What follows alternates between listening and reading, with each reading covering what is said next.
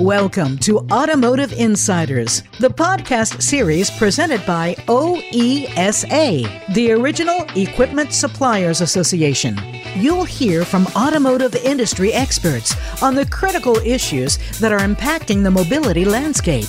Get actionable insights on how to thrive in Automotive 2.0. Now, here's your Automotive Insiders host and moderator, Bonnie D. Graham. Welcome to Automotive Insiders presented by OESA. I'm Bonnie D. Graham. Happy to be here with someone I haven't talked to in over 6 months. I don't know where the time has gone. Brian Daugherty, how are you? Doing great, Bonnie. How are you doing? I'm very well. So happy to see you again. Why don't you tell us a little bit about your background in case there's 3 people out there in our listening audience who don't remember you. Shame on them. Brian, refresh their memory, please. Sure. My name is Brian Daugherty. I'm the Chief Technology Officer of the Motor and Equipment Manufacturers Association, of which OESA is one of the divisions. MEMA has 4 divisions: a heavy-duty, aftermarket, light vehicle, and remanufacturing, all for automotive and heavy-duty parts. So our members are about 1,000 members who produce parts for the OEMs for both heavy-duty trucks, aftermarket, and the light vehicle manufacturers worldwide. So my background is essentially 30 years in the automotive industry, primarily in electronics, everything from advanced driver assistance systems, so radar and machine vision, to cockpit electronics, anti-lock brakes, things like that. You have been busy, Brian. Quite a career, quite an interesting background. I have so many important topics I want to talk to you about. Why don't we start with BEVs? I didn't even know what that was until you told me it's battery electric vehicles. What's the big deal about them? Why have they been in the news? What should we look forward to? Brian? Well, we've seen a lot of attention. Obviously, Tesla in the stock market is doing very well. You know, Tesla in the last few weeks and last few months is valued at about 5 times the combined value of GM and Ford put together. So incredible story in terms of the market thinking that this is, you know, the next big technology and everyone wants to invest in it. So a lot of money pouring into this space globally. There's about $300 billion has been committed by the major automakers around the world to build battery electric vehicles over the next few years. So that includes the money to design and develop them as well as produce them in their factories. So with all this money pouring in, it's going to be interesting to see how this works out.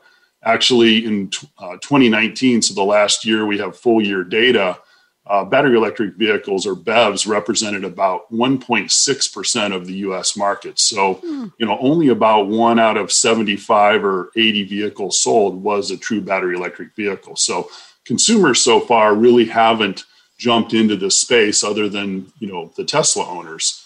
So we're kind of on this cusp of all of these new battery electric vehicles coming out, and consumers may not be quite ready to adopt the technology as quickly as the OEMs are producing these vehicles. So I think it's going to be a very interesting and challenging time for the auto industry. Very we also have... I want to ask you, would I know a BEV if I saw one, Brian, on the road? You would. Any Tesla is a battery electric vehicle. So if you've seen a Tesla, you've seen a battery electric vehicle. Other OEMs also offer them. Audi has their e-tron, Porsche has a vehicle, but really the real volumes are coming in the next couple years. We should see over 100 and maybe even closer to 130 BEV models for sale in the United States within about 3 or 4 years. So you've got a lot of models chasing what now, at least today, is a very small slice of the market. And so that's going to be interesting to see if consumers are willing to, number one, pay more for a vehicle, but number two, kind of change their lifestyle. Because with a battery electric vehicle, obviously you can't go to a gas station and just fill it up in 5 minutes. You need to plan a little more and charge at home or at work or on your route if you're on a long trip. So it involves a bit more of a lifestyle change than most product purchases.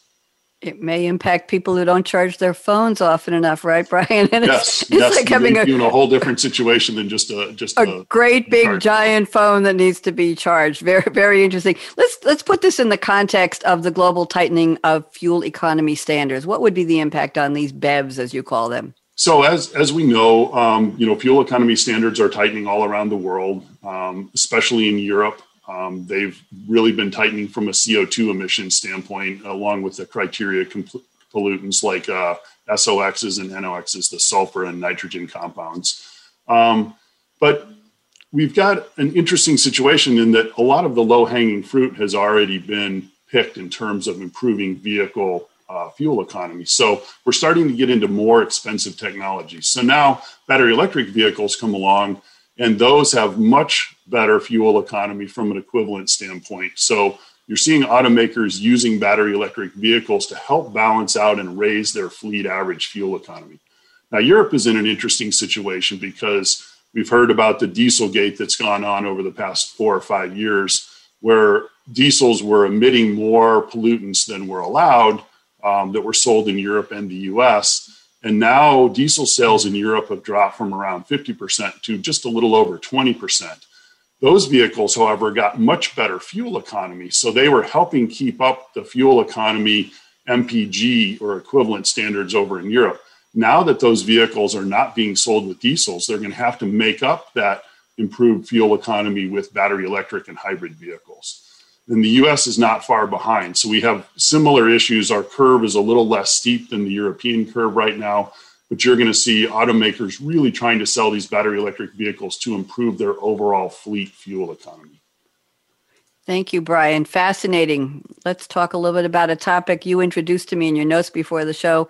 I've never heard of this, automated vehicles. And I said to you, I know automotive and I know autonomous, but I don't know automated. And you're talking about robo-taxis, that technology. What's going on, Brian? Correct. So the term automated is probably the more accurate term. Autonomous tends to mean a vehicle that can drive itself anywhere. So at the very high end of the automated or automation scale, you could use the word autonomous. The word gets kind of bandied about now in the media to mean automated. But at the lower end of this automated spectrum, we have vehicles that have like GM Super Cruise. So a highway-only driver assistance system that will allow you to monitor the road, but the vehicle will essentially stay in the lane, centered in the lane, and with adaptive cruise control, not run into the vehicle in front of you.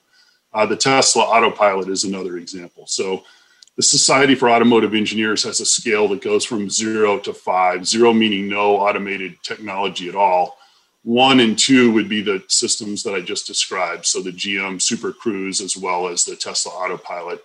Then you start getting, as you get up into 3, 4, and 5, level 4 is that technology that we would commonly call a robo-taxi. So a technology that no driver is required at any point during the ride.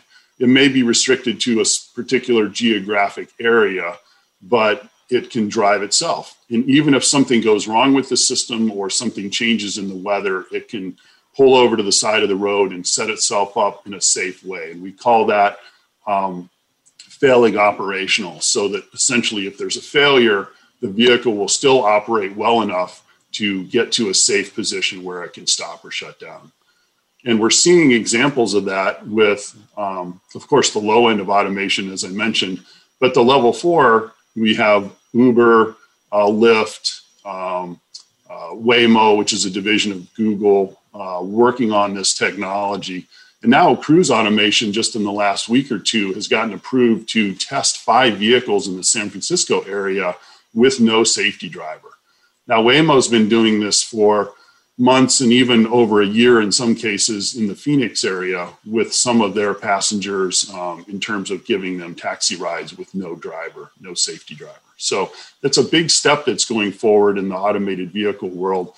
It's unclear how fast this is going to occur, because things, I think the reality is kind of hit in this space that this is a very difficult problem to solve, and that we're really going to take quite a while to see any real numbers of these, on the streets, other than the test vehicles. So, but it's a very interesting space to watch. It certainly is. And I'm thinking as you're speaking, Brian, I've been hosting for many years a show called The Future of Cars with Game Changers for SAP. And this year they changed it to The Future of Mobility and Manufacturing. And we talk sometimes about the social implications of who will be driving. And sometimes I ask my guests on that show, let's predict in the next 5 years, will you personally still have keys to a car in your pocket, in your wallet, in your purse, in your backpack, on the table next to the front door? So now we're getting into the sharing economy, right? Cars by subscription, or you pick up a car somewhere and you order a car, a great big SUV to go on a ski trip. And then you want to go to the beach the next week and you order this really sexy convertible car,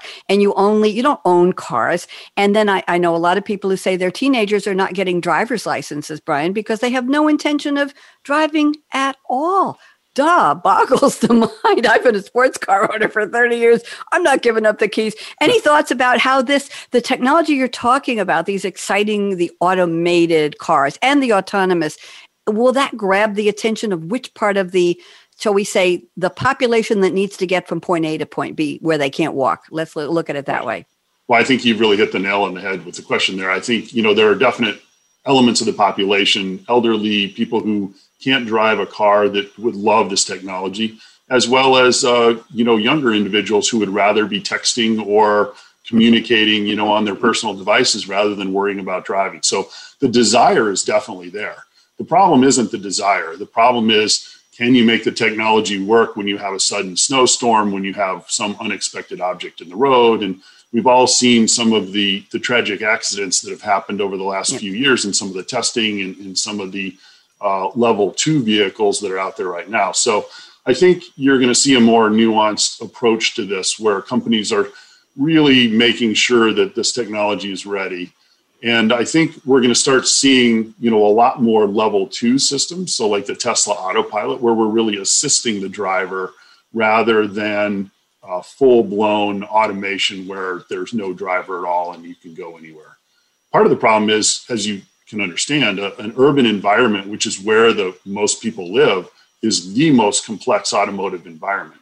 And you may also have some taxi cab drivers out there who aren't very friendly to these vehicles in the initial days too. So that's already been seen in some of the testing. So a lot of automated vehicles get cut off. So. Ooh, well, that's a whole different show. Brian, I always enjoy talking to you. You have so much great information. It must be very exciting doing what you do at MEMA. Is this truly an exciting time for you? It is. This is, I've been in the industry now 30 years, worked with some fabulous people and had some fabulous teams developing technology. And, with this role as the Chief Technology Officer, I work with all of our member companies across the industry and get to talk about technology all of the time with all of them. So it's really been interesting kind of peeking under the curtain in the industry and seeing what's going on at other companies, and really being able to try to help the industry understand where these trends are going and how they can best invest for the future to drive their business forward in terms of where technology is going to be on these vehicles. And driving their business forward is a nice metaphor for driving us all where we need to go, right? Whether we're behind the wheel. There was a gentleman at SAP who passed away very suddenly a couple of years ago, but he was the original sponsor of, it was Larry, I can't remember his last name. He was the original sponsor of the Future of Cars. And he used to say that one day we will be the cargo. Humans will be the cargo in the car. We will be not in the trunk, but we will be in the back seat. We will be taken somewhere. And that was the trend that he always thought we would be. Any quick thoughts on that? We're going to wrap in a second. Well, we in the industry never like to define passengers as cargo, but I think there's actually another interesting sideline aspect to that. You may see from an automated vehicle standpoint that actually cargo shipments are the first thing that we really see, because cargo, it doesn't really matter if it takes your box an extra 2 or 3 minutes to get to its destination. So the vehicles could be potentially much more conservative in their programming for their driving. Whereas humans say, well, I want to get there. Why is my vehicle sitting here and waiting? Because it's confused. So it'll be interesting to see. I think we may see more cargo type vehicles early on than we see, the traditional, what's known as a robo-taxi.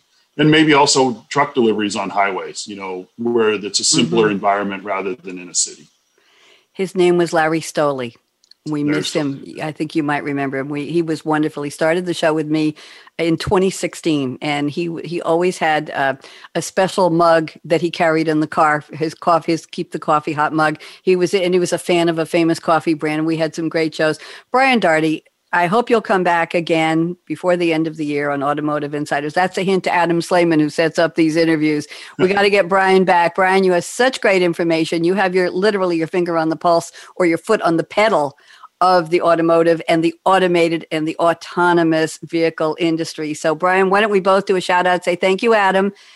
Thank you, Adam. Thanks, Bonnie. It's a pleasure talking with you. Oh, always a pleasure. I'm Bonnie D. Graham signing off. Everybody drive safely. That's all I'll say. Whether you're in the front, in the back, wherever you are, just be safe getting from A to B. Signing off for Automotive Insiders, presented by OESA, oesa.org. Go find out more. Bye-bye.